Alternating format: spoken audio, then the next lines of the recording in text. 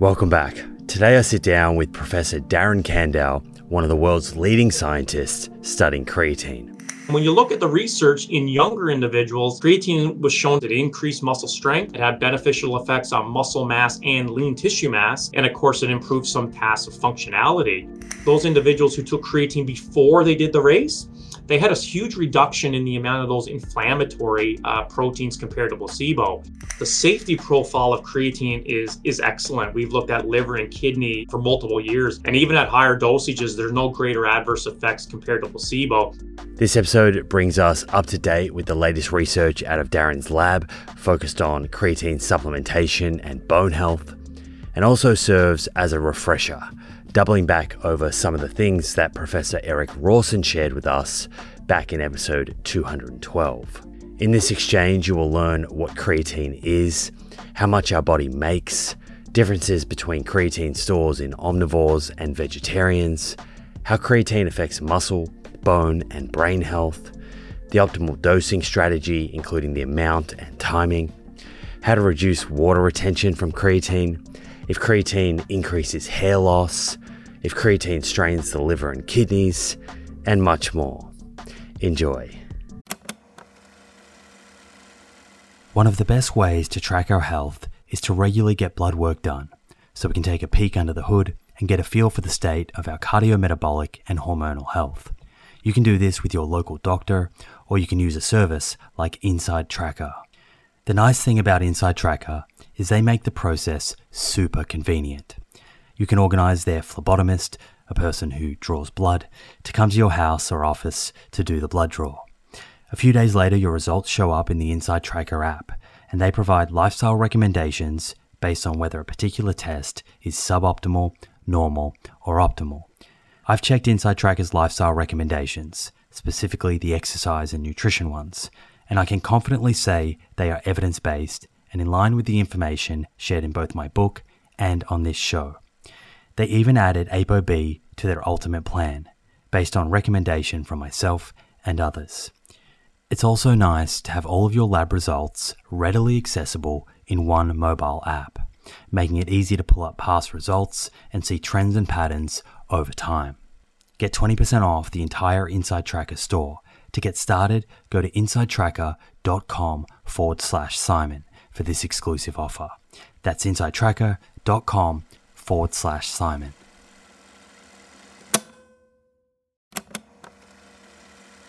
If you're a long-time listener of this show, you'll be well aware of the scientific evidence that supports a high-fiber, plant-rich diet for good long-term health.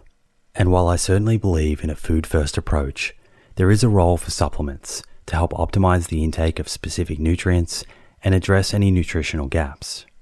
Enter Emil. Emil is a plant-based wellness company with a series of products to help you optimize your plant-based diet. Two of my favorite products being the Essential 8 multivitamin and the Optimal Omega Plus. The Essential 8 contains 8 key nutrients that plant-based eaters often fall short in. And the Optimal Omega Plus contains a direct source of DHA and EPA omega-3s, same as in fish, but from algae. In fact, taking Optimal Omega Plus daily, which contains 750 milligrams of EPA and DHA, is equivalent to eating 2 to 3 pieces of fatty fish per week, in line with the nutrition recommendations globally. To get your Essential 8 and Optimal Omega Plus, head to theproof.com/friends and follow the link, which will get you an extra 10% off your first order. That's theproof.com/friends. I understand from doing a little bit of research into your career so far that you did your master's with Phil Chilibeck.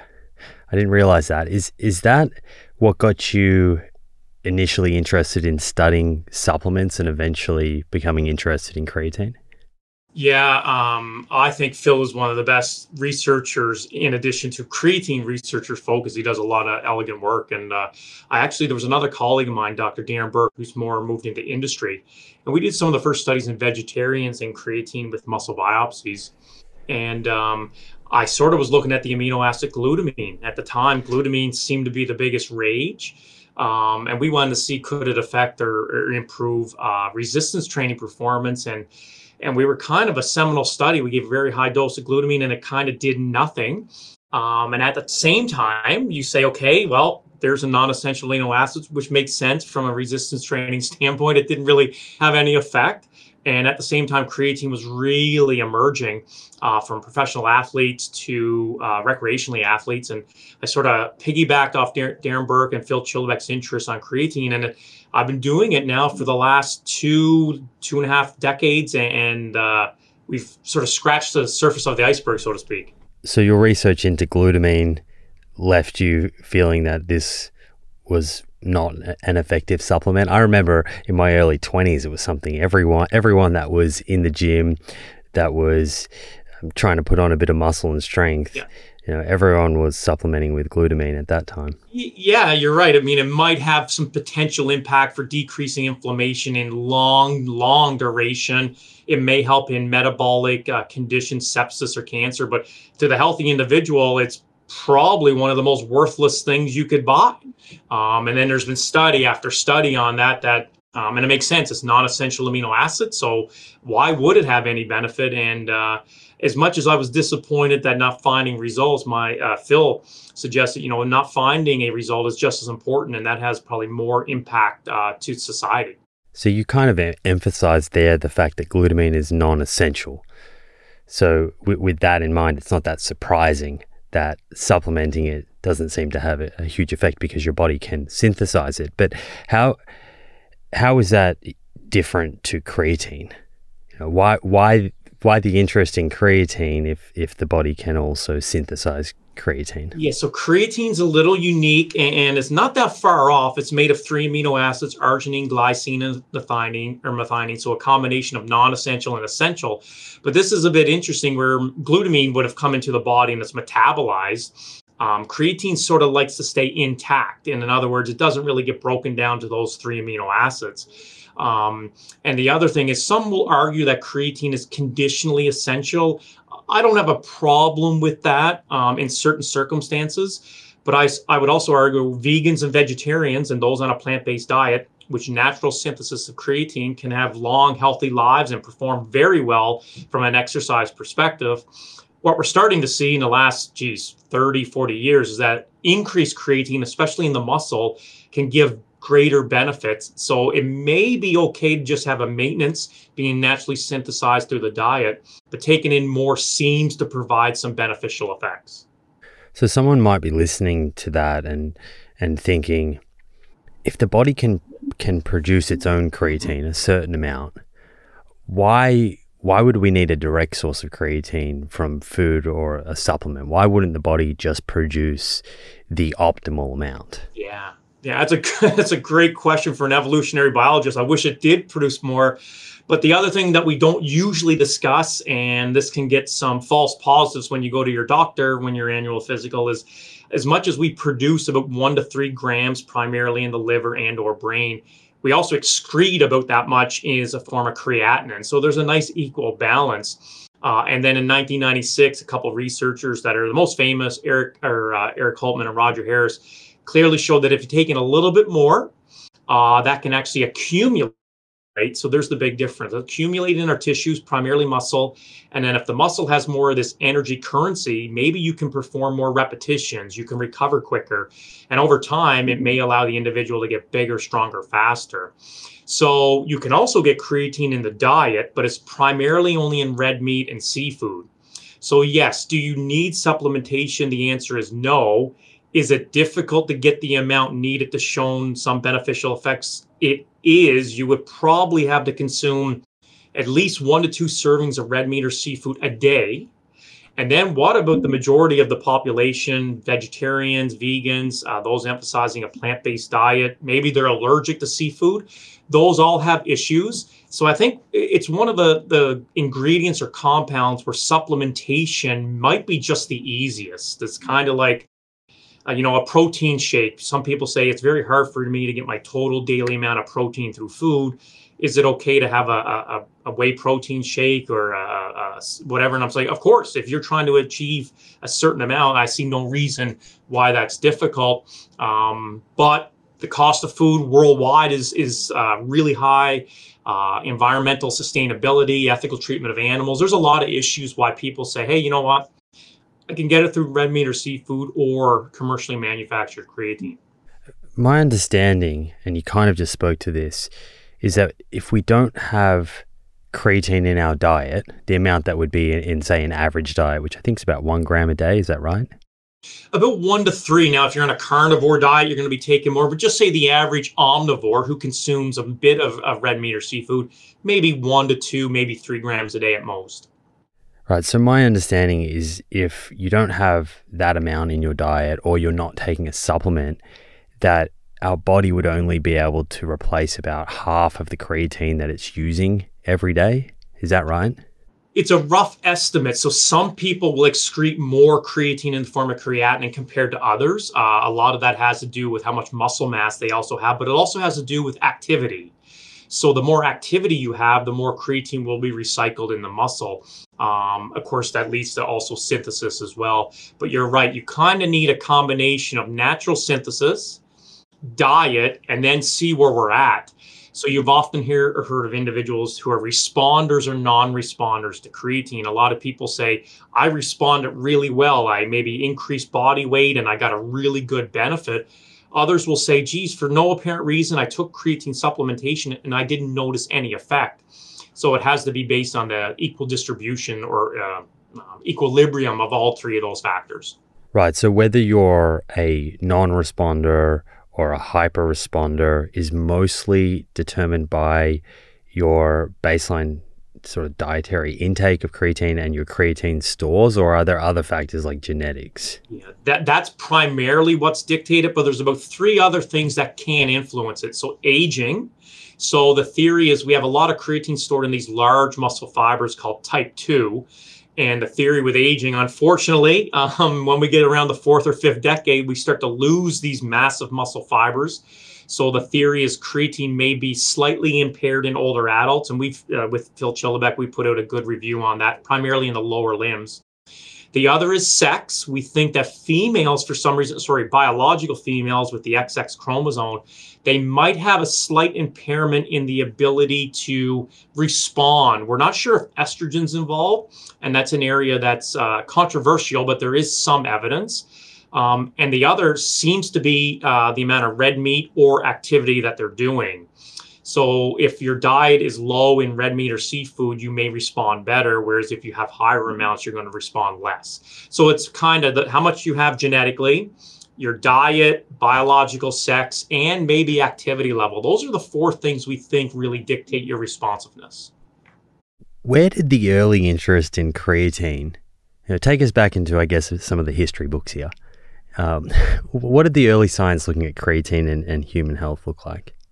Yeah, it was so interesting. Discovered in 1832 by a French biochemist, and then we had a lag of about 50 years before some biochemists and food biologists started to extract this compound from meat. It was discovered actually before ATP, which is ironic. And then there was a lag. We sort of knew what the molecule was. We kind of theorized that it helped maintain ATP or the energy currency of our cell. And then when some professional athletes, Linford Christie and some Major League Baseball players in the US started to say they were taking creatine, a lot of people noticed that their performance went up.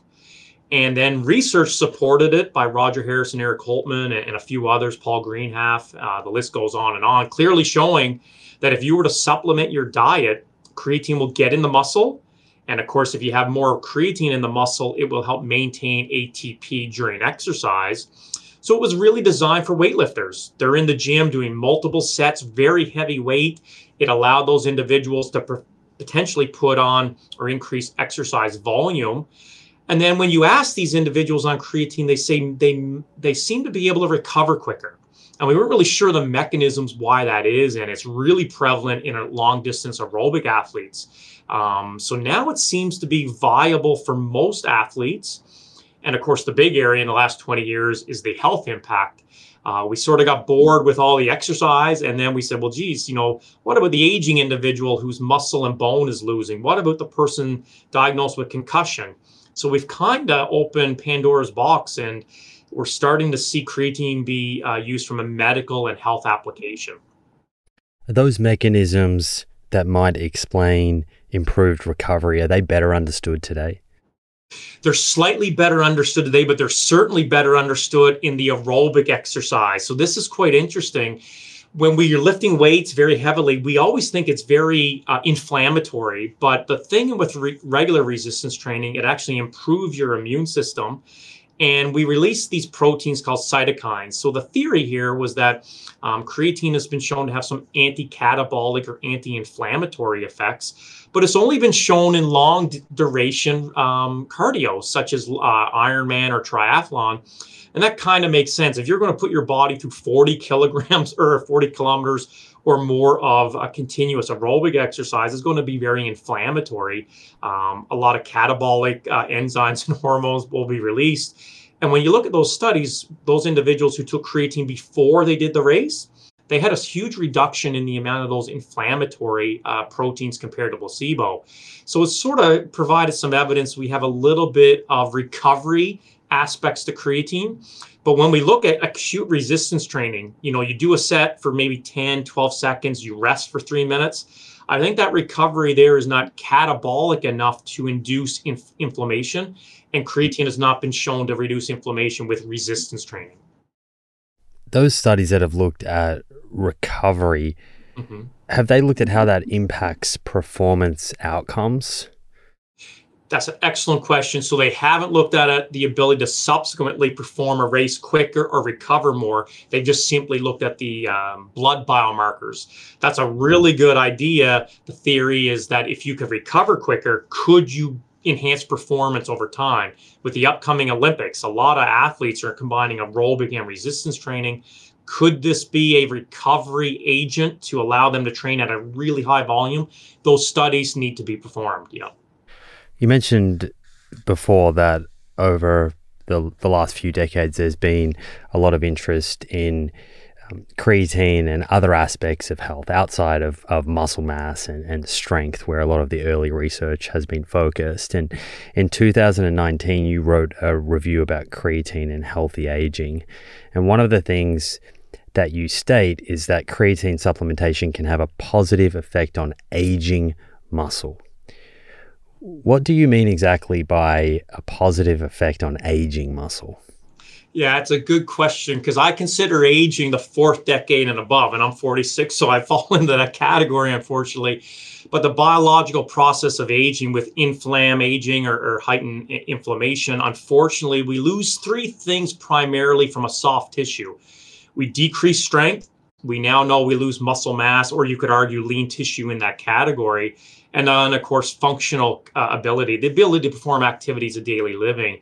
And those three caveats of sarcopenia really have a catastrophic effect on our ability to live long, healthy lifestyles. And so, unfortunately, with exercise or lack of, we lose all three of those aspects. And then when you look at the research in younger individuals, creatine was shown to perform all three of those categories. It increased muscle strength. It had beneficial effects on muscle mass and lean tissue mass. And of course, it improved some tasks of functionality. And then when you look at the smaller body of research in older adults, sure enough, it had all those beneficial effects as well. And again, it improved measures of strength, muscle mass, lean tissue mass, and functional ability. So we theorize it has some beneficial effects for the aging body. What hasn't been shown is diagnosed sarcopenic adults, where we take an adult coming into the clinic and diagnose them with a specific criteria. Can creatine have specific anti-sarcopenic effects? We've applied to the government to do that study, and we're hoping to get funding down the road. And that may have applications for offsetting frailty, bed rest, long-term care facility uptake. So we're trying to improve healthy aging from exercise and creatine. But at the end of the day, any benefits that creatine provides, 98% is coming from resistance exercise. Maybe 2 to 5%, if you want to fluctuate those, is coming from creatine. You got to have the stimulus from exercise to be there. So right now, the kind of body of research looking at this is pulling bits of information from younger adults and the effect that we see creatine has on muscle mass and strength in the context of doing resistance training. And so we're assuming that creatine has a similar effect in older people.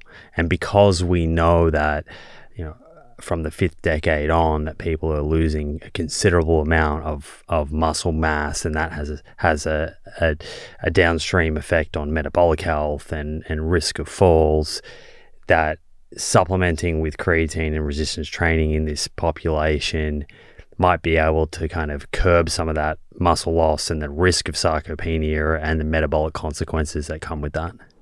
Yes, that's correct. Just for clarification, though, there is probably about 20 to 30 papers or studies specifically in older adults. So we had all that justification or foundational information from younger adults, but there's probably 20 to 30 studies that have looked at specifically creatine and exercise in older adults. And we sort of have an emerging area of response. The issue with individual studies is they're usually small sample size. So that's why there's about 5 meta-analyses have been published now that have looked at all the data in individual studies of older adults. And collectively, they're showing an increase in lean tissue strength and functionality. So we actually have good data in younger individuals and some emerging research in older adults as well. One of the things that I spoke to Stuart Phillips about with regards to the elderly and resistance training was that they may require more protein to get the same muscle protein synthesis response because of anabolic resistance. Is this a similar kind of scenario with regards to creatine? Is it likely that the dosing for a young or midlife adult might be different to someone that's in their 5th, 6th, 7th, or 8th decade of life? Yeah, it's very plausible from 3 aspects. So a review we published, me and Dr. Schillebeck, we clearly showed that the vastus lateralis, or the big muscles in the quadricep when you're doing leg press or squat, they seem to be jeopardized by creatine kinetics more than other muscles. So there could be some line of evidence to suggest that aging does impair creatine kinetics. So you might think, okay, they may need more. And then the other lines of thought are that in a few of our studies, when we gave 0.1 gram of creatine per kilogram, or about 7 to 8 grams a day, it had some potential effects on certain aspects of daily living, but we did not see an increase in lean tissue and or strength.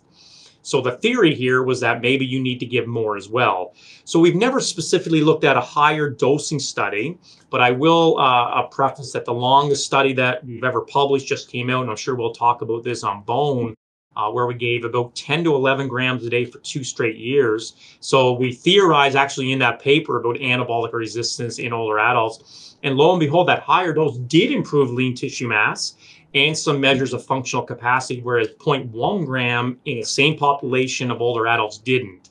So there's a few emerging areas where we're thinking that maybe older adults might be able to respond a little bit more favorably. And I would sort of use that analogy with anabolic resistance. When you're in your 20s and 30s, 20, 25 grams of protein seems to be very viable. When you get in the 50s and older, maybe you need 40, 45 grams or more to overcome that anabolic resistance. Maybe creatine, which is very similar in the mechanisms to protein, needs to be higher as well. But that's an area that our lab is currently looking at. Right. So just to kind of make this clear for the listener, in midlife or early adulthood, that typical creatine dose from a muscle mass and strength point of view is usually somewhere in the ballpark of 3 to 5 grams a day, right? That's correct, yeah. And what you're saying is for someone who's older, it could be 7, 8 grams a day or perhaps a little bit more. Yeah, that's the key word, there could. There is some studies that have shown 5 grams is very viable and effective in healthy older adults. Then there's other studies that show a bit more. The nice thing with the design of these randomized control trials, the safety profile of creatine is excellent. We've looked at liver and kidney for multiple years, and even at higher dosages, there's no greater adverse effects compared to placebo. So even if the individual is taking a bit more, which could lead to potentially some benefits, They should not experience any adverse effects. But I'm confident that if you were to take 3 to 5 grams a day, even in an older adult, that would eventually accumulate. You might get a bit better response with a little bit more. But now that's just on a muscle perspective. If we get into bone and brain research, that might dictate a little bit more. Yeah. Yep, we're going to get there. Remind us what the mechanism is by which creatine can have this effect on muscle mass and strength. Yes, so it's very multifactorial, and it's a little bit different than protein. A lot of people think they go hand in hand, but there's a bit of difference. So a lot of people who have tried creatine say, hey, they might have experienced a little bit of weight gain or maybe a little bit of bloating during the initial stages. And creatine is osmotic, so when it leaves your small intestine and enters the blood, it likes to drag water into your muscle. And so the principle of osmosis will be when a solute is going into an area, water will maintain equilibrium. So you're going to have a little bit of water coming in. And by swelling the cell, or in this case, muscle, that seems to turn on a whole bunch of beneficial things within the cell or under the sarcolemma. Your viewers may have heard of things called transcription factors or satellite cells or insulin-like growth factor 1. They all seem to get increased in the presence of creatine when the cell is swollen. It has some ability to turn on proteins in the mTOR pathway. And it actually has been shown to increase calcium and glycogen kinetics. So when you put all those things together, it basically helps them create an anabolic environment for muscle growth. I should be clear, it's never been shown to increase the rates of protein synthesis directly. So unlike whey protein or other protein which has, creatine sort of works other ways. It may allow the muscle cell to just have a greater capacity to do more work or respond. But it also has been shown to decrease muscle protein catabolism. So it may maintain the integrity of the cell a little bit more. And again, primarily in rodents or those long duration aerobic exercise, it may have the ability to decrease inflammation. And we know inflammation is a main precursor for muscle protein breakdown or oxidative stress. So there's probably about 10 purported mechanisms how it works. But cell swelling seems to be something that needs to be there to turn on all these processes. You mentioned there that creatine might help the muscles do more work. The idea being there that if you do greater volume, rep sets, and or load, that you get greater adaptations from your training? Yeah, that's kind of the subjective way that we theorize it works. We've shown in older adults, especially, that creatine can increase training volume, which is actually correlated with performance. But there's been many studies that have shown that creatine did not have a difference compared to placebo in training volume, yet it still led to improvements. So not necessarily always dictated by training volume. There seems to be some cellular reasons why creatine could at least increase the size and or strength of the muscle. What happens if someone supplements with creatine but doesn't do resistance training? Does their strength or muscle size change? We only see an increase in body water retention and or some minimal benefits on muscle or neuromuscular function. That's primarily ever been shown in older populations. If there are a few studies in younger populations, I'm not really that aware. It seems like exercise, primarily resistance training or weight training, needs to be there to create the stimulus for these processes to occur. With regards to the dose, before we spoke about 3 to 5 grams per day, it might be a little bit more if you're considered elderly. Should we be thinking about creatine supplementation in terms of a fixed amount in grams like this for everyone, or should it be grams per kilogram of lean mass so that dose is a bit more specific to how much muscle they have? Yeah, so this is a very good question and interesting. So the absolute usually is based on the convenience of just saying, hey, I'm going to take 3 to 5 grams or a half a teaspoon, or the loading phase, which a lot of athletes will adopt because they really need a quick rapid boost. That's like 20 grams a day for 5 to 7 days. But there was a paper published in 2003 by Adam Persky, and I think is one of the best reviews ever done on creatine. And he made the case that the larger you are, you're going to probably have more creatine transport kinetics turned on. It's very similar to maybe protein. If you're 100 kilograms versus 50, maybe you're going to need more. And he made the good case that, or theorized that the larger you are, you may have more muscle mass. And if you have more muscle mass, you may have more of these creatine doorways that allow creatine in. It's very similar to GLUT4 with glucose. So we've been toying with this idea ever since we started to base it on relative size. We get people to come into the lab, they go on a scale, and if they're 70 kilograms, they get 7 grams a day. If they're 50 kilograms, they get 5. And we've shown that dose to be very effective, resulting in no adverse effects. So I think it's kind of just taking the idea of maybe the person who's an offensive lineman in the NFL or Aussie Rules football, whatever, they might need more compared to someone who's a child, for example. So that's kind of why we did it. But there's 2 viable ways. It looks like you can go either way, an absolute or a relative dose. I'm at the stage now where I kind of know my size and I take a higher dose, just easily measured twice a day. And that relative dose, though, that you've used in your studies, actually, I've seen you've used a few different doses, but one of them is 0.1 grams per kilogram per day. Yeah, 99% of our studies use the 0.1. And in the only study in the longest trial in postmenopausal women, we thought about anabolic resistance. We ate 0.15, which was about 11 grams of monohydrate a day. If you've tuned in to the many episodes I've done focusing on cardiovascular disease, the leading cause of death globally, you'll be well aware that ApoB is a better biomarker for measuring our risk of having a heart attack or stroke than LDL cholesterol. The only problem is that not every pathology lab is set up to test ApoB levels.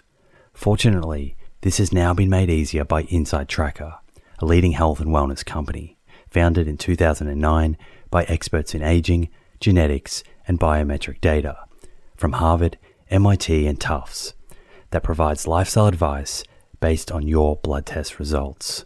With the new addition of ApoB, Inside Tracker's ultimate plan now analyzes 44 biomarkers, including metabolic health markers like HbA1c, triglycerides, and blood glucose, important nutrients like vitamin D and iron, as well as hormones like cortisol, sex hormone binding globulin, free testosterone, and total testosterone, before giving you science-backed lifestyle advice to optimize your health and longevity.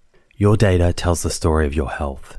With Inside Tracker, get to know your story and create a lifestyle that delivers better health for longer. Get 20% off the entire Inside Tracker store. To get started and redeem this offer, go to insidetracker.com/Simon. That's insidetracker.com/Simon.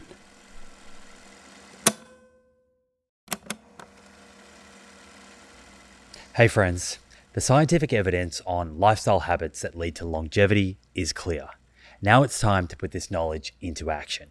I'm excited to announce the Living Proof Longevity Challenge, a 12-week program to build evidence-based lifestyle habits to optimize longevity. My team and I have transformed over hundreds of hours of conversations with experts on aging, nutrition, and exercise into a life-changing 12-week program that will challenge you to develop habits that lead to a longer, better life.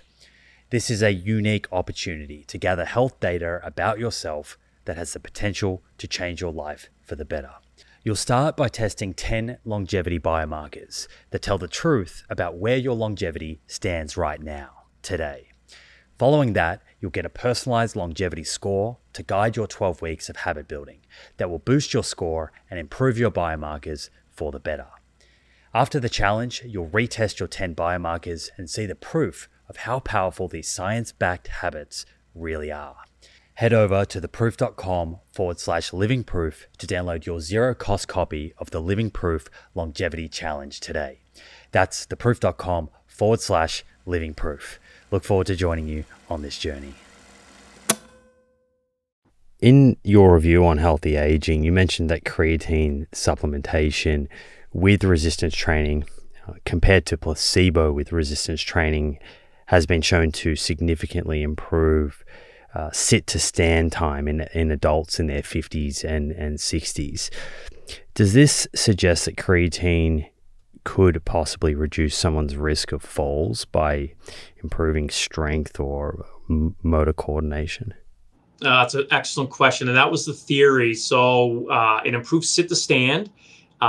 We've also just showed that it improved gait speed, and Stu Phillips and former colleague Michaela DeRiza also showed that it had improvements in some functionality.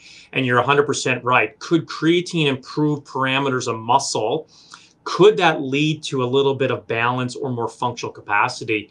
And in the two studies that have looked at falls prevalence, Bruno Gualiano in Brazil, and then the one we just talked about, we didn't see any difference in the number of falls and or fractures. In other words, both groups fell.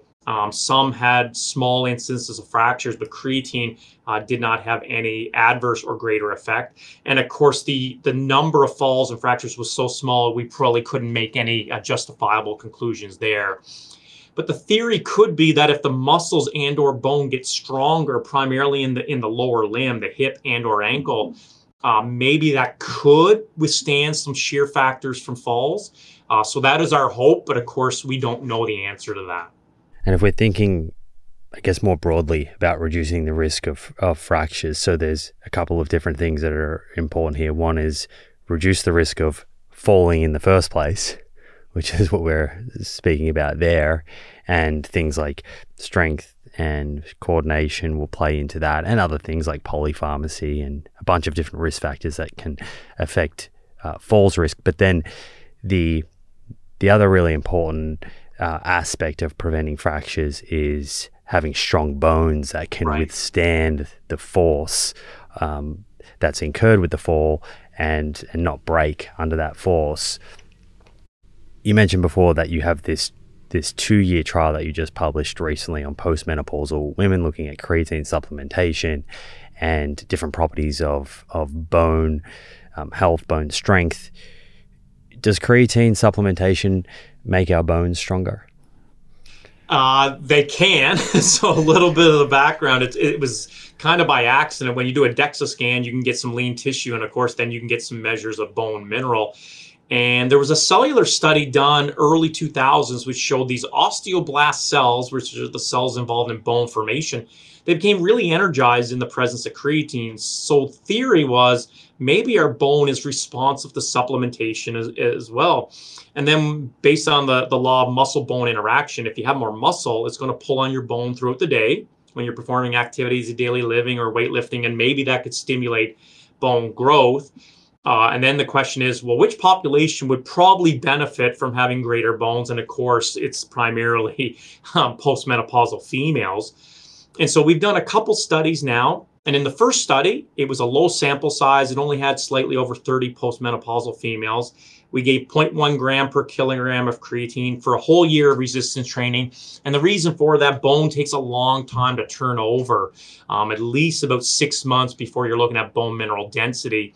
And we showed that creatine reduced the rate of bone mineral loss in the hip region compared to placebo. So they didn't increase, but again, the relative deficit was the people that just performed resistance training had a significant decrease in bone mineral density, whereas the creatine group was more preserved. And then we thought, okay, that has some lines of evidence to now do a larger study. And as you just alluded to, it took about a decade to finally get from start to finish. We had over 200 postmenopausal females randomized. So the issue with nutritional research, any researcher will tell you, we're always limited with very small sample sizes. So that increases a lot of variability. But this was one of the rare creatine studies to have over 80% power. And we then decided to let's do 2 years of resistance training. And this was machine-based, supervised 3 days a week. But we also wanted to add in 6 days of walking to achieve to the recommended guidelines of 150 minutes per week. And then we even did a higher dose, 0.15 gram. So let's summarize. They were taking about 11 grams a day, 3 times as much as what we typically recommend for young individuals from a muscle perspective. They did 2 years of exercise, and the results were kind of encouraging, but a little surprising. So you would think at that high dose with 2 years of exercise, everything would have went up. Actually, the only thing we saw improvements was that it improved bone geometry. So it increased bone strength and it sort of improved the strength of the bone primarily around the hip region, which we think is really important because that's an area of clinical displacement if you suffer a hip fracture. We also showed that it improved lean tissue and gait speed compared to placebo. So there was some advantageous effects. The counter argument is, what if we had a group who did no exercise? I speculate that it would be catastrophic. 2 years, of exercise, maintain some areas, improve strength a little bit.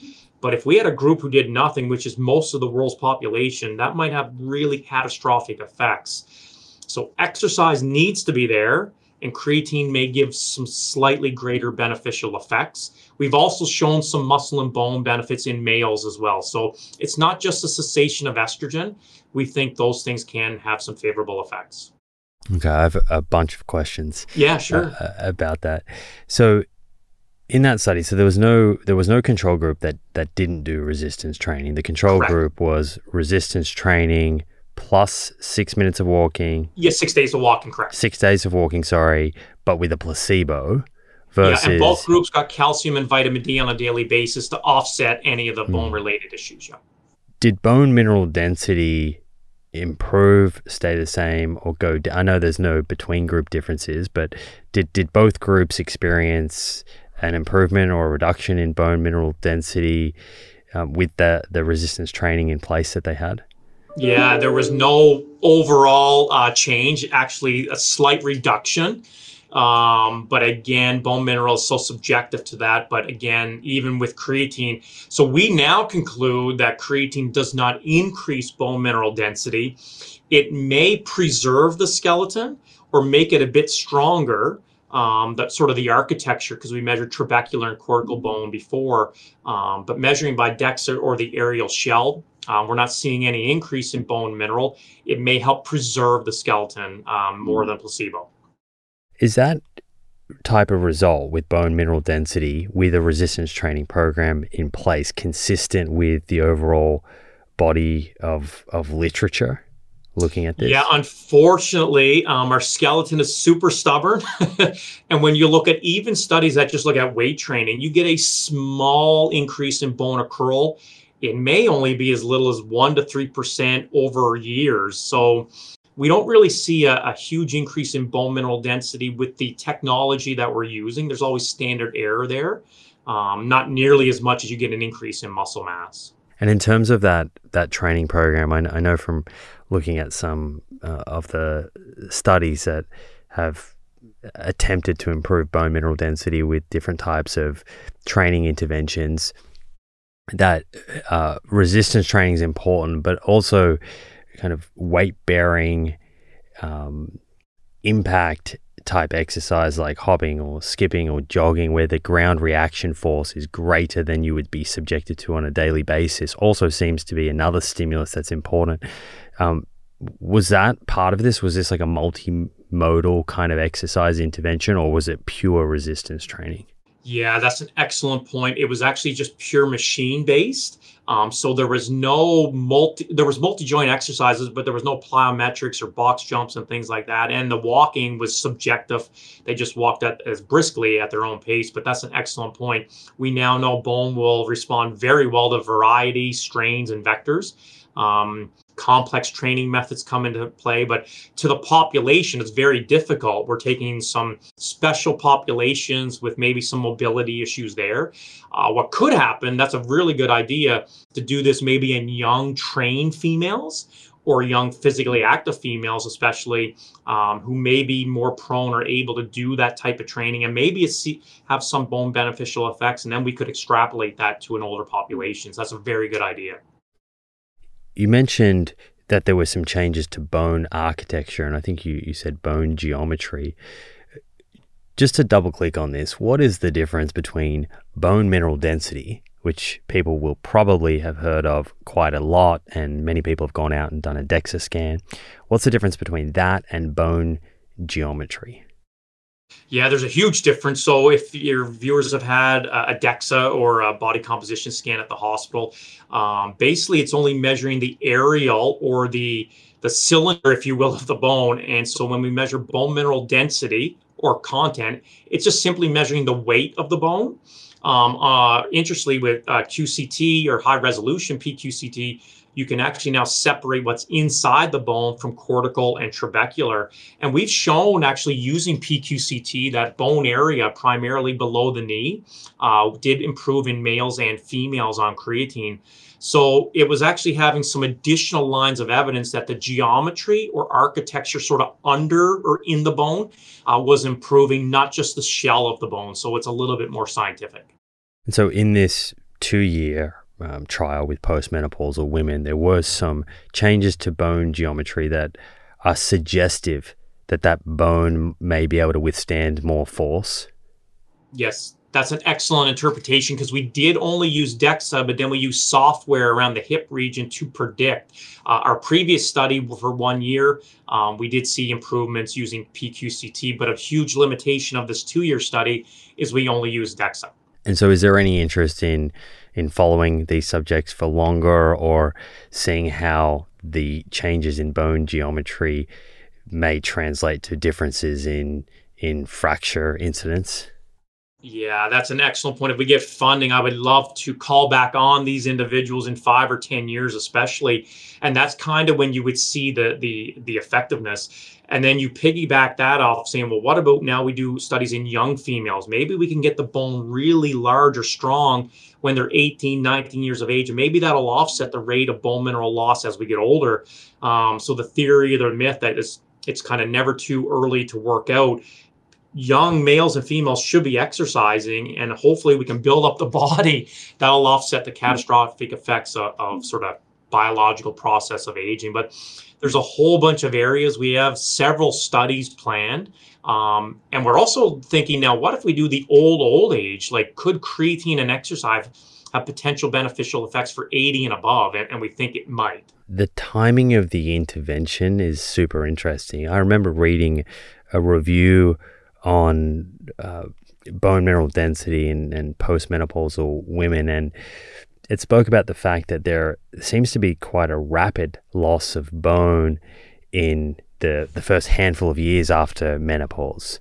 So if the average age of menopause, I think, is about 51, or between 47 and 51, and if I recall correctly, the average woman could lose 5 to 7.5% of their bone mineral density in that first 5-year period. So I wonder, whether the effect of creatine and the benefit could be dictated by when you intervene. So if you intervene when a woman is 51 versus intervening when she's 60, and already experienced that rapid bone loss, would there be a difference in terms of outcome? Yeah, that's exactly our line of thinking, to look at premenopausal versus perimenopausal. And then is very interesting. We waited our participants had to wait 24 months from the cessation of the last menstrual cycle. So they were sort of well into the menopausal years. But you're right. What if we got it during the menopausal transition into early menopause and late menopause? So that's an area where we'd have to do a series of studies with large sample sizes to sort of look at that. My guess is you would have to sort of piece together a number of studies to come up with some foundational evidence. Yeah. So there was no difference in the bone mineral density between the placebo and the creatine group in the 2-year study. But from your earlier pilot study, there was significant differences in bone mineral density, I think femoral neck from memory. Why do you think that the two studies had different results? Well, it's counterintuitive to what we think, because you would do long weight training and a higher dose. So we don't think any of those things played a role. The big issue, we think, is statistical power, whereas the later study, we had over 200 individuals. In the first study, we only had over 30. So the chance could have been by finding. It was significant. The effect size was low to moderate, but it could be by chance of the people that were randomized in that. And that's kind of what we speculated. And the changes in architecture, from a mechanistic point of view, you mentioned before that it has been thought that creatine can increase muscle mass and strength, and that can then result on more force being put through the skeleton. You can lift a greater load. Is that the primary mechanism by which creatine is influencing bone architecture, or does creatine itself play a role in bone tissue and affect osteoblasts and osteoclasts, these cells that are building and breaking down bone? It's a great analogy. We think it has a direct and indirect effect. So let's go with the one you just mentioned, the indirect. So the theory is if creatine and resistance training increases muscle mass, muscle will pull on the bone, and maybe that's some of the stimulating effects. So that's an indirect way. But there's actually some good cellular data to suggest it actually has direct effects. So as I alluded to, that study in the early 2000s simply showed that osteoblast cells in the presence of creatine sort of increase their activity. And so the theory would be if osteoblast cells have more activity in the presence of calcium, maybe they can sort of piece together more skeleton or more calcium into your bone. But we've actually shown now numerous times creatine has been shown to decrease markers of bone breakdown. So these things called NTL peptides or markers of collagen breakdown. So creatine has been shown now in several studies in young and older adults to reduce collagen breakdown. So you could say, okay, we might have some benefits with osteoblasts.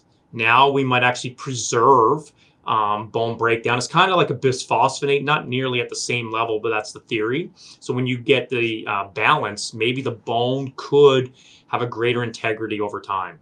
So even though the kind of, I guess, the results with regards to bone health are not clear cut at the moment, there's some signal. We don't have long-term studies that look at the hard outcomes like fractures themselves. But I'm assuming that your position, and correct me if I'm wrong, is that because of the benefits for lean mass, potentially motor coordination, and the safety profile that you spoke to, that creatine would still be worth supplementing to try and reduce our risk of fractures as we age, even if the effects on bone strength are somewhat debatable at this point. Yeah, I think it's something to consider on top of the resistance training cake, because as you just said, it has been shown to do this in some studies. The other big thing is our colleagues in Brazil have not shown any bone effects without exercise. So this is important. If you're taking creatine and you're expecting to get these magical powers, it's not going to happen. You need to do some form of exercise. And the dose seems to be higher. They looked at 1 and 3 grams a day for up to 2 years, and they found no effects. The dose we've given and other labs have given is higher. So it seems to be a little bit higher with exercise, and you may be able to get some greater effects. And if that decreases the risk of falls or improves ability or, more importantly, decreases fractures, that's something to at least consider. What about brain function? You've mentioned a couple of times that the dosing for various aspects of brain function and cognition may be different to the dosing that we would use for increasing creatine levels in muscle tissue. What's the latest with regards to the role of creatine in our brain? Yeah, I think this is why creatine has become so popular all of a sudden, the brain and the bone effects. So about a decade ago, it was clearly shown that creatine can accumulate in the brain. It can get past the blood-brain barrier. It's not very easily, and it can still accumulate. And again, a lot of viewers may not know this, but the brain actually makes its own creatine, just like the liver. So the brain says, hey, wait a minute, I'm making my own creatine. I don't like a lot of things getting in past the endothelial cells in the blood-brain barrier. So maybe it's going to need a higher dose. And sure enough, there's probably only been 13 studies to my count that have looked at creatine and measuring brain creatine content. And there's 2 schools of thought. You need a much higher dose, about 20 grams, or you can take a lower dose, as we've talked about, but it seems like you need it for months on end. And probably based on endogenous synthesis or that blood-brain barrier, maybe you need higher dosages or longer to accumulate in the brain. And that's why a lot of the studies on brain are so interesting. These individuals that may be having concussion or depression are maybe now looking at creatine to help as one potential strategy to overcome some of these ailments. So I think the brain is the hottest topic. We published a really elegant review this year looking at all the studies that have looked at it from first getting in the brain and then on concussion, depression, neurological diseases such as Alzheimer's, multiple sclerosis. So there's a huge area. My guess is the next 20 or 30 years will primarily be focused on cognitive or brain effects. Why do you think a higher dose is required in order to get brain levels of creatine to increase? Is it that the creatine that we ingest first and foremost has to saturate muscle cells, and it's only once those are saturated that there's enough creatine available to go across the blood-brain barrier? Yeah, you're one of the rare that kind of gets it when that. I usually am interested when people sort of say, why does it take more? But you've hit the nail on the head. So remember, 95% of the creatine that we either synthesize or ingest will go and be stored in your muscle. So the argument is, well, geez, you're going to have trickle amounts going to other tissues such as the brain. And so that maybe that's why we needed higher dosages. And then you would further argue, wow, the brain is very protective. It doesn't like to allow creatine in because it makes its own. So maybe that's why it only seems to be effective in compromised populations such as sleep deprivation, hypoxia, or depression or concussion. A common denominator when you look at the studies that have the magnets to measure brain creatine, a common denominator in those studies is that those clinical populations have reduced creatine stores compared to healthy controls. So maybe creatine is just being allowed to come in because the brain says, I need your help, or it's just bringing levels back up to normal. What I would hope is it elevates it more because the brain tissue, just like your muscle, uses creatine to maintain ATP, but it also seems to reduce inflammation. And one of the things you would speculate with traumatic brain injury, concussion, is the brain is kind of inflamed. So one of the main mechanisms in the brain is reducing oxidative stress or inflammation. So there's some elegant labs in the world, Serge Ostiak in Norway, Bruno Gualiano and Hamilton Rochelle in Brazil. They're doing some phenomenal research trying to look at the clinical aspects of creatine. Yeah, I've had Hamilton Rochelle on the show once before. He's a bit of a crowd favorite. What can we make? Is there any significance in the fact that vegetarians and vegans, if I'm correct, tend to have the same levels of brain creatine to omnivores, but have half or less the level of creatine in muscle cells? Yeah, and that was clearly shown with Hamilton and Bruno's study. So I love that segue because the theory is, well, how is it different? And I'm like, well, it's quite different. We now know that if you just look at vegetarians versus an omnivore, the vegetarians have way lower creatine in their muscle.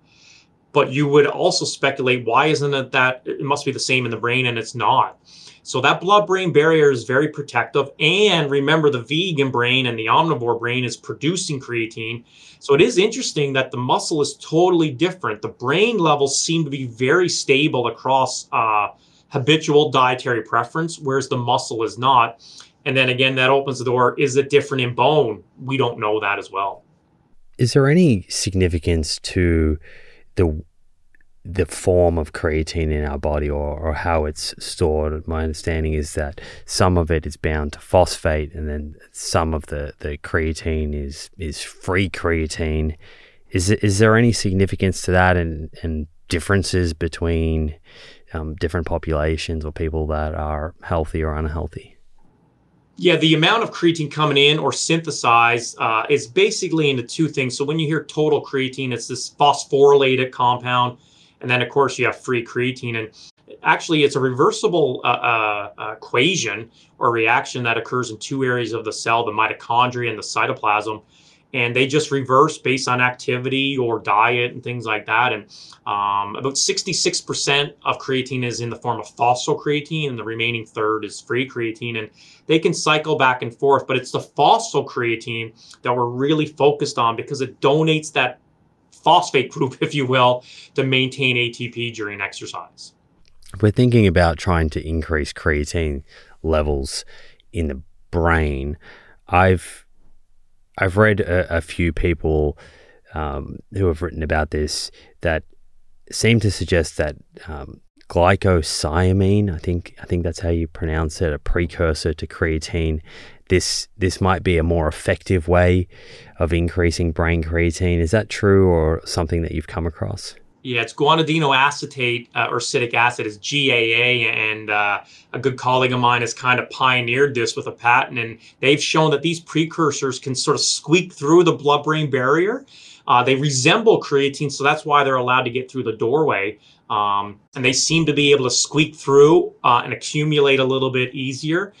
The argument is, well, the brain will make creatine and may not make this analog. So that's why it's allowed to be taken in, and it can have some beneficial effects. So there's some preliminary data to suggest that as well, but we don't know if it improves performance or has the health outcome measures the same.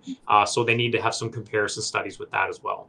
So where are you at today, I guess, with regards to maybe, if you don't mind commenting, your own personal kind of dosing strategy for creatine? Is that based off of the literature looking at muscle mass and bone health and the kind of 0.1 or 0.14 grams per kilogram that we spoke about before? Or are you also seeing signal in the literature looking at cognition and long-term brain health in some of these studies where it seems that you need to use a higher dose? Yeah, and it's changed. Before we knew about the bone and brain and even the immune system, it was simply 3 to 5 grams a day. And of course, everybody was happy, and you're getting a lot of benefits. And then you look at as I get older and the population gets older, the bone importance, and then of course the brain. And so when I did the math, 3 to 5 grams for muscle, about 8 to 10 for bone, and then on average is about 20 or longer. So I've been taking about 10 grams a day for the last 2 years. I also take that for potentially some of the anti-inflammatory effects. When you go to these aging sarcopenia conferences, one of the big hallmarks of aging is this chronic low-grade inflammation we're having all day. And I think as we get older, we say, geez, my aches and pains are there, and compared to a younger individual. So I take about 10 grams a day. I can take even more. And of course, if I have an excess, I might just excrete it in my urine. So I'm fine with that. But the days that you forget or whichever, it accumulates. The other thing is, once the muscle is saturated, it probably takes at least a month for those levels to come back to baseline. And I've talked to some brain researchers, and we theorize it's 5 weeks in the brain. So if you go on vacation or you miss your creatine, you don't have to freak out. You could either have a serving of seafood or red meat, or it's still going to be there. Activity will help maintain that because it helps maintain type 2 muscle fibers. So that's some of the interesting things. And the other nice thing with this is the timing is irrelevant. You can take creatine at any time of the day. I wouldn't go any lower than 1 gram servings, because in 1992, that dose just wasn't high enough to accumulate in the blood. I think maybe 3 is probably the lowest amount, maybe even 2. You can break that up into multiple servings throughout the day, or you can take it in one bolus. So it's not like, it's probably similar in theory to protein, but you need so much protein throughout the day, you're always conscious of it. I think creatine is something that you can just sort of take. The consistency is there, multiple times a day, once a day, whichever you like, and see the effects. Is there a clinical indication, or is the research too preliminary for going above 10 grams a day towards that 20 grams a day for particular cognitive benefits? Is there a way for people to know, if someone's listening and thinking, okay, my brain makes creatine, but I want to know if it's making enough? Am I someone who has suboptimal levels of creatine in my brain, and therefore I would benefit from having a 20 gram a day dose, such that I would saturate my muscle cells and then hopefully increase brain creatine as well? No, as it stands right now, it's all speculation based on kind of extrapolating pieces of the puzzle. So individuals, unfortunately, can be born with grain deficiency syndrome, and those individuals respond very well to a small dose. But we just published a study this year looking at dosing 10 grams versus 20 on cognitive performance. We saw no difference between the dosages, but these were in young, healthy individuals. So my thought on cognition has changed a bit. If you're a healthy individual, adequate sleep, you're not having any major stressors in your life, I don't think you're going to experience any benefits from creatine. The studies that seem to show benefits are in those that are sleep deprived, Maybe jet lag would fall into that category as well, hypoxia, or chronic conditions such as maybe concussion syndrome. Those are the things that we think might have some application. But for the healthy person, they say, geez, I sleep well, my weight is stable, I can exercise. I don't think you're going to get any noticeable effects. It's kind of only in clinical populations. And to that point, only in certain ones. We're not seeing any benefits in Parkinson's, Alzheimer's. We see some in muscular dystrophy in young boys with that condition. We don't really see any in people with multiple sclerosis either. Maybe long-term clinical trials have to be there. It is showing some promise in people with diagnosed depression. And again, a clinical marker there is that they have reduced creatine stores in certain areas of the brain. And then when creatine is given in combination with medication, no study has ever looked at creatine without medication. So that's really important. And never come off your medication for those listening. Always get medical clearance. Creatine has been shown to have some small favorable effects in anxiety and depression. So those are the areas that are emerging. And there's only been one study in children with concussion, and that's an area that seems to be the biggest focus. How are they measuring the creatine stores in the brain in those studies? I'm assuming that's not something that you can access. It's kind of like an MRI for the brain with magnetic resonance spectroscopy. There's only a few universities that have the magnet. It's super expensive. And that's how you would measure this. You're not going to do the brain biopsy, so that's how you measure the uptake. And that's another big area. Just like muscle, we kind of always want to know how much you have to start with.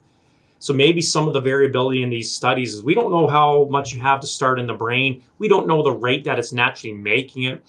So that's why I think the next 20 or 30 years, we'll have to focus on advanced technology in the brain. And then we got to look at the areas of the brain, the white matter and the gray matter.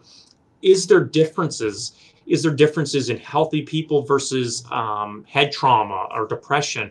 Those are, I think it's going to be the huge focal area, and hopefully more money is put into research funding in those areas.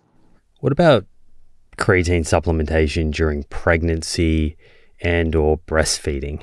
I think I read a review a few years back that was looking more broadly at women and safety. And the conclusion from that was that, across the board, creatine supplementation in women appeared to be very safe. There was, no serious adverse effects, but there was some commentary around maybe a lack of data looking at creatine supplementation during pregnancy and breastfeeding. Is that something that you've looked at? Yeah, it's probably the most novel area of speculation, and you'll be happy with this, but Stacey Ellery in Australia is probably the world's leader in this area. And so she just 2 days ago put out another study and review, and they've looked at animal model with pregnancy and in potentially humans.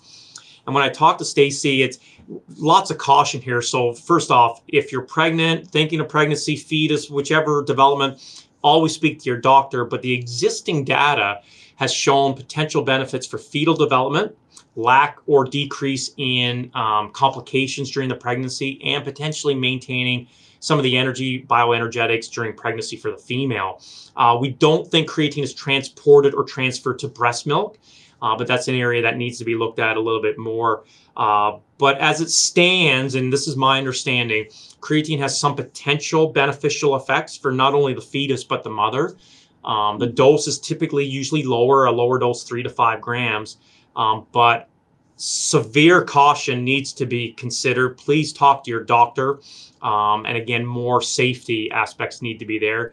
We're not really seeing any adverse effects, maybe a little bit of weight gain, but we're not seeing any huge detrimental effects as it currently stands. And I could echo that exact same analogy for creatine in children. It's the same thing. It's very beneficial. We're not seeing any adverse effects, but we need to do more blood biomarkers there as well. Yeah, I think that's interesting. I think a number of parents are probably a bit fearful of giving their children creatine or have been kind of made to feel fearful. I kind of use the analogy as it's kind of no different than eating protein. If you give chicken or salmon or red meat to your child, Creatine is recognized by the body at a lower dose, and all the studies that have looked at regular dosing patterns, it's been shown to be very safe, no adverse effects or no greater adverse effects compared to placebo. And two good colleagues of mine in the US are looking at blood biomarkers now. And my guess is it's not going to have any adverse effects because it's naturally produced. Our body recognizes it, and it'll probably have the same benefits, if anything, similar to protein or carbohydrate that's coming into the child's diet. Did Stacey Ellery's review that you mentioned there that she published a couple of days ago that spoke to potential benefits during pregnancy, did that speak about dose? I have not read the newest one. In the previous ones, they've simply looked at the 3 to 5 grams as well, because most times the only studies that typically do the relative dose are in my lab or in Phil Chilibek's lab, and we're typically looking at older individuals or athletes. So the dose would be lower, the 3 to 5 grams. So if a female is listening, say, I'm going to get medical clearance, I would strongly recommend to start with the lowest dose, no more than 3, even when you get medical clearance, and then you can see how you respond over time. Okay, let's finish with a few more of the practical questions that people probably have. So you mentioned your personal strategy is about 10 grams a day. I'm assuming, based off reading your studies and also my conversation with Eric Rawson, that there's no need to take any form of creatine other than creatine monohydrate. That's correct. So every study, pretty much the safety and efficacy is based on monohydrate, and monohydrate simply means creatine linked to water. When you ingest it, it's identical to what's being synthesized in the brain or liver, and that's probably why monohydrate has such an exceptional safety profile. And is creatine monohydrate, is that kind of dime a dozen? I know that a lot of brands now are using the branded form CreaPure, which I've seen has also been used in studies, and I think some of your studies. Is there any reason to kind of believe that might be high quality or different to other brands that are selling creatine monohydrate that are not CreaPure? Yeah, no, at the end of the day, the key is that it's monohydrate. And then the other thing to look for, that it's been third party or independently tested for lack of purities or safety. So make sure the individual is looking for a product that has third party tested, that's independent. So when you're buying the product or whichever it is, creatine, and then of course it's monohydrate. And at the end of it, any monohydrate, if it's pure, it's going to have the same effect. And do you have a preference for whether that is within a blend or an isolated ingredient? Yeah, so I've seen people dry scoop. I'm like, well, creatine loves water, so put it in solution. I put 5 grams in my breakfast in the morning. I usually have Greek yogurt with protein and collagen and some berries. And then I actually I put 5 grams in a water bottle, and I drink that during my workout. I find it very easy and convenient. So the bioavailability will be the same, dry scoop, in food or in solution. It's really up to the person to maintain consistency. Speaking about how you're consuming it or what you're consuming it with, there's been talk, I guess, for a long time that consuming your creatine with carbohydrates can be a helpful way for kind of driving that creatine into muscle cells. Is that because insulin helps with getting creatine into muscle cells, and is that also why you have it with protein? Yeah, no, yes, for 2 reasons. So you're right, insulin can definitely augment creatine uptake into the cell, but the dose of insulin you need is super physiological. It's very, very high. The lucky thing and the nice thing is, from a population or health perspective, protein, and i.e. whey protein, is very gluconeogenic or insulingenic, and that can actually have the same effect. Mark Tarnopolsky compared to studies showing it had the same effect. And the nice thing with protein, you get all the essential amino acids. So I prefer protein. I take in a bit of carbohydrates for glycogen resynthesis as well. But one of the best ways to increase creatine uptake is exercise. Muscle contractions will stimulate the doorways in your muscle to allow creatine in. So that's why one of the theories is to consume creatine in close proximity to exercise, either before, during, or after. It's when blood flow to your muscles is there, the transport kinetics is there. And we're looking at that in the winter term to see, does the timing really matter in those 3 areas? But that's a really interesting, viable way that I think can provide at least consistency, but there's some mechanisms to suggest it might be a viable way to consume it. I think you mentioned that you split your dose Mm-hmm. across the day. So what are the, if any, the advantages of splitting the dose versus just having 10 grams in one single bolus? So the theory is that smaller, more frequent dosages may lead to an increase in absorption and retention. It's very similar to the theory with protein. Can you take 200 grams of protein in one meal? You can, but you're not going to use all that from a muscle protein perspective. So the theory here is that if you take smaller dosages, maybe you're going to absorb all of it and retain it. Less will be degraded to creatinine. So I take 2 5-gram dosages. We actually have a study plan where we're going to do 5 2-gram dosages. Does that make any difference compared to a 10-gram bolus dose? To answer that exact question, and that's going to be coming up in the new year. So could repeated smaller dosages be different than a bolus? We don't know. And I think it'd be cool that there was no difference. Then the consumer could say, I can take it however I like. I know I'm going to get the same effect. Yeah, 5 2-gram doses a day might lead to slightly different adherence. Somehow, I think. That's exactly right. What if you forget and things like that? So I think in today's society, we're just trying to make things easy and try to take away the pressures. And that's why I'm glad that the timing of creatine, just like the timing of protein, may be irrelevant. You can just sort of eat and enjoy life and go on with your day. If someone's going to start creatine supplementation, they have never had it, or they're starting for the first time in a long time, so we can assume that their cells are rather depleted. Right. Is there an advantage to doing a sort of quote unquote loading phase, a higher dose sort of period for a week or so, and then shifting to that maintenance phase versus just going straight into a 3 or 5 grams a day dose? Yeah, the only advantage of the rapid loading phase is that it will obviously rapidly saturate the muscle, and you may get a slightly quicker response. The downfall is that's the time we see some anecdotal GI tract irritation, acute water and or weight retention. But again, the lucky thing is 3 grams a day will saturate the muscle just the same way. It'll just take a month.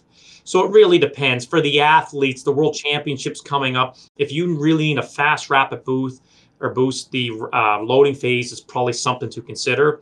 But for everybody else listening that says, hey, I kind of am interested in creatine for the lifelong journey, 3 grams a day from a muscle perspective will saturate your muscles, and you can take that every day. And of course, we've talked about if you want to boost that up to get maybe some bone and or brain benefits, that's very viable as well. I've heard you say that if you're worried about water retention, dividing your dose out across the day could be a useful strategy. My question, I guess, that I have with this is earlier, I believe you kind of mentioned that it might be the swelling of the muscle and the pulling of the water into the muscle tissue that is leading to some of these beneficial changes that we're seeing from a hypertrophy or strength point of view. So could it actually be that spreading the dose out across the day, while it might lead to less water retention, is actually reducing some of the ergogenic benefits that come with creatine? Excellent analogy.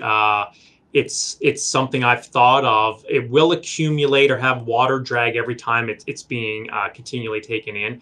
But that's an excellent question. Could the bolus cause more of a tidal wave, if you will, whereas more smaller dosages cause more of a consistent trickling in effect? Does that lead to any of the differences? We just don't know, and that's something that we're going to be considering with that dosing study. What about this idea of cycling creatine? Do we need to come off of creatine and give our body a rest, or is it something that we can just take, on an ongoing basis? Yeah, we see no evidence in humans that you downregulate your natural endogenous synthesis with chronic creatine supplementation. We've actually given it continuously for years. So the theory is that there's no evidence to suggest you have to cycle it. There's no evidence to suggest you get greater effects by cycling it versus continuous. And that's a study that desperately needs to be done. And ironically, it's never been shown. But in theory, there's no reason that you need to cycle it. But if you say, hey, I can't afford creatine or I'm traveling, keep in mind it stays in your muscles for at least a month. So you could cycle it indirectly and still experience benefits. And you mentioned before that having creatine sort of right before a workout or during a workout in your water or after is a good strategy for increasing the uptake of that creatine into muscle cells. But just to be clear, people should be supplementing on both training and non-training days. Ideally, yes, now from a whole body perspective. So there is some studies that have shown you can just take creatine on the days you work out and get muscle benefits. But I now think of, well, wait a minute, it wants to trickle into other areas. And I think from a consistency perspective, it may be best to take it every day. And how quickly would someone experience benefits, and what might they notice in order to know that it's working and they're actually a responder? Yeah, it might come down to the dosing protocol. I think the loading phase, you could experience results maybe in as little as a few weeks, probably from a strength or a exercise capacity perspective. But if you start with the lowest dose, it'll probably take you more time, say maybe a month, to notice I could get a few more repetitions, or my clothes is getting a bit tighter, or I can run faster, recover. So it probably comes down to the dosing paradigm or protocol you're doing. And are there actually, I guess, quote unquote, true non-responders, a percentage of the population that literally would be wasting their money if they were taking creatine? Yeah, we know it from a muscle perspective. Yeah, if you have a high amount already in the muscle. So on average, the average human can store about 160 millimoles, or just think 160 grams of creatine. Well, we can only store a small amount. We start out about 80 to 120. So there are some people who can be already at the ceiling. And I would guess if you're on a carnivore diet, you're probably at the ceiling when it comes to muscle and potentially bone and brain. If you're eating 3 steaks a day and 2 salmons, you're probably getting an adequate amount. So it might come down to your habitual diet. Right. So if you're on a carnivore diet, probably don't need to be thinking about creatine, but perhaps glycogen. Might want to think about and fiber. Glycogen stores. That's right. Yeah. This is more of a study design question for you, and it's actually in your wheelhouse. Okay. What do you think about studies comparing muscle protein synthesis, muscle mass and strength between omnivorous diets and plant-based diets? And one of Hamilton Rochelle's study comes to mind here. There's a few that don't match creatine intake. Given the differences in creatine levels in muscle tissue at baseline that would exist between people adopting an omnivorous diet and those adopting a vegan or a plant-based diet. That's an outstanding idea. I've thought about this as well, because the theory with plant-based diets on protein, you just need to eat more. And then the question is, and that was brought up, well, if they're eating more protein, are they getting it from animal sources? And maybe that group had a lot more. And so you would have to match creatine, or give creatine to the vegan or plant-based group, and maybe that would offset, because a lot of the arguments against protein is maybe one group was getting a supplement and they were eating more. And if they're getting over 1.6 grams, that could be adequate. But that's an excellent point, and that's something that can be looked at. The difficulty is trying to adequately determine how much creatine you're naturally producing. You need to do biopsies or measure it in the blood, and you need to know how much you're eating. And a lot of our technology, from food records to frequency questionnaires, is really limited on how much creatine is naturally in your food. And then that piggybacks on, when you're heating the meat, does that denature some of the creatine? And we think it does as well. So there's a lot of issues with that. Yeah. But it's really an important point. Yeah. Yeah, maybe one way of getting around this, and I'm just thinking out loud, is just to have both groups having 5 grams a day. Yes. Or some sort of dose that you would know would fully saturate the muscle cells in both scenarios. So then the only difference is the source of protein. Right. And you would do the exact same thing. We would probably do muscle biopsies, and then hopefully if the vegan group was at, just say, 80, and the omnivore group was already at 120, you would just difference over time. They would eventually get to 160, and then any excess would be excreted, because now we're just focusing on the muscle perspective. Yeah. That's an excellent way to look at it. Super interesting. Yeah.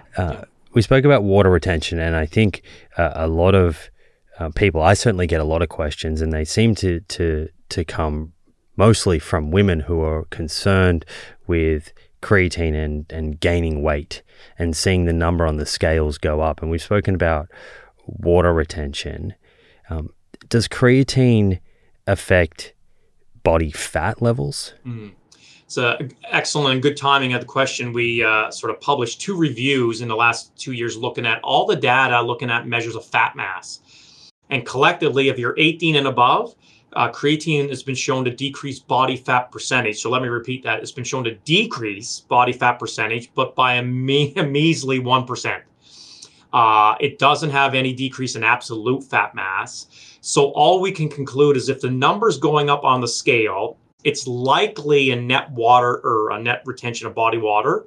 But if it's going up on the scale over time, which actually it doesn't actually go up that much, it's probably and likely some type of lean tissue mass measure.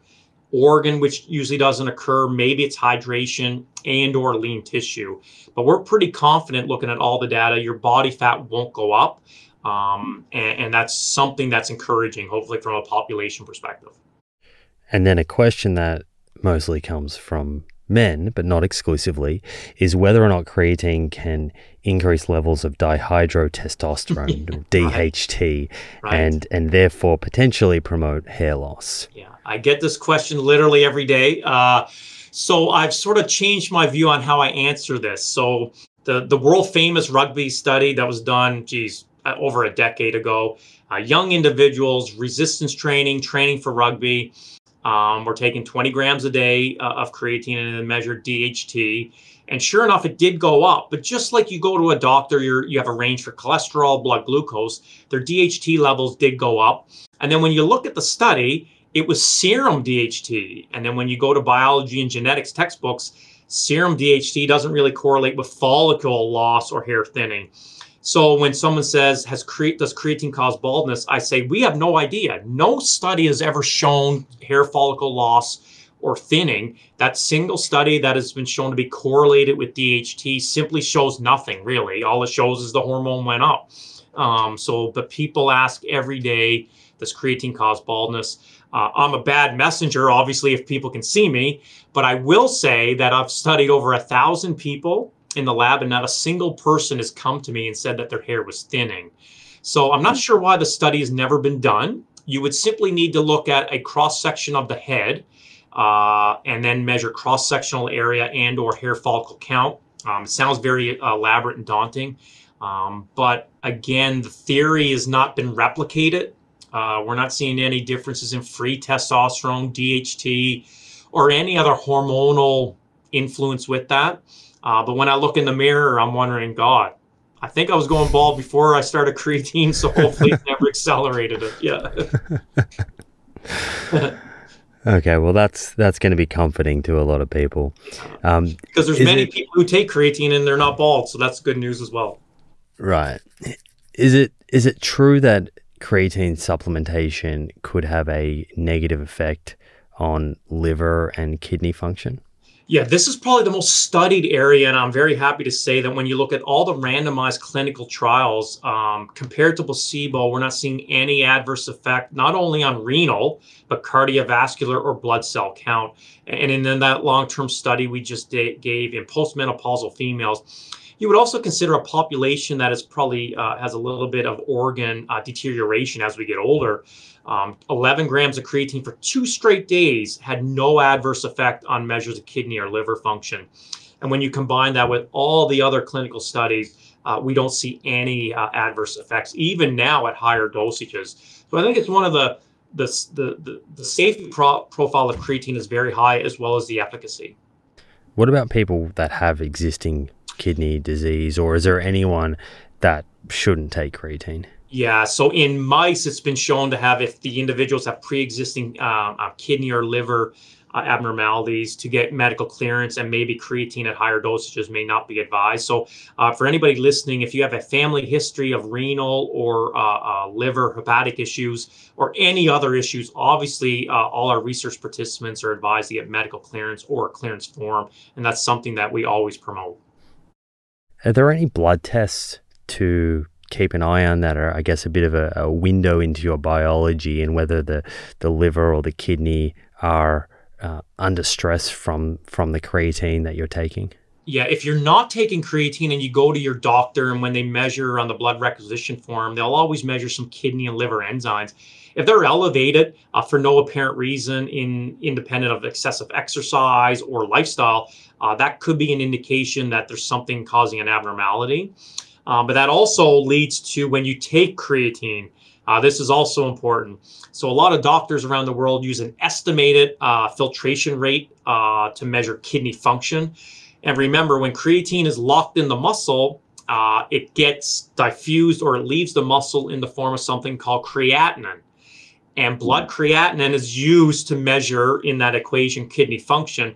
So please note, if you're taking creatine supplementation, it's highly likely you're going to have elevated creatinine, which will indirectly be a false positive for kidney failure. So a lot of people, when they go to their doctor, please make sure you tell your nephrologist or GP that you're on creatine, because usually it elevates these enzymes. And we simply know it's not causing any adverse effects, because when you take away creatine, those organs go back to normal. If they didn't, they would be in failure.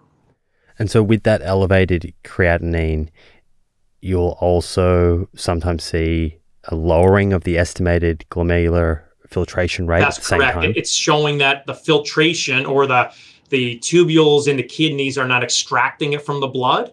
So if it's elevated in the blood, that says the kidneys are not filtering into the urine. So it's an indication. Yes, absolutely.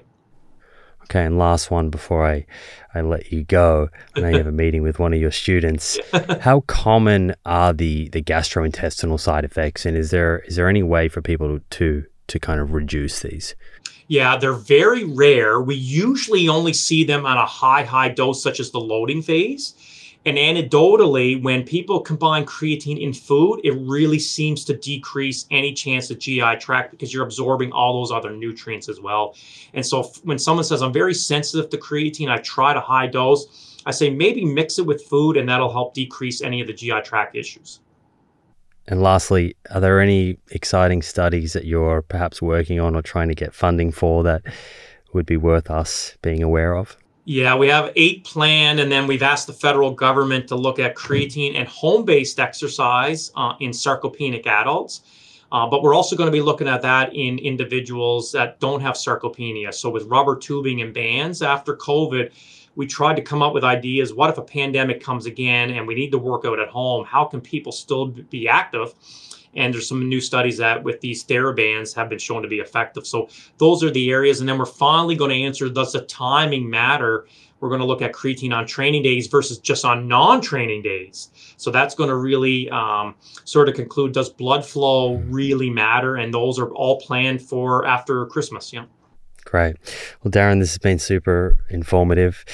How can people find you online if they'd like to stay in touch? Thank you. I think the easiest is on Instagram at Dr. Darren Candow. I try to post a lot of things that are coming up. I just posted Stacey Ellery's a review on creatine and pregnancy the other day, and I think the Instagram is the easiest way. So at Dr. Darren Candow.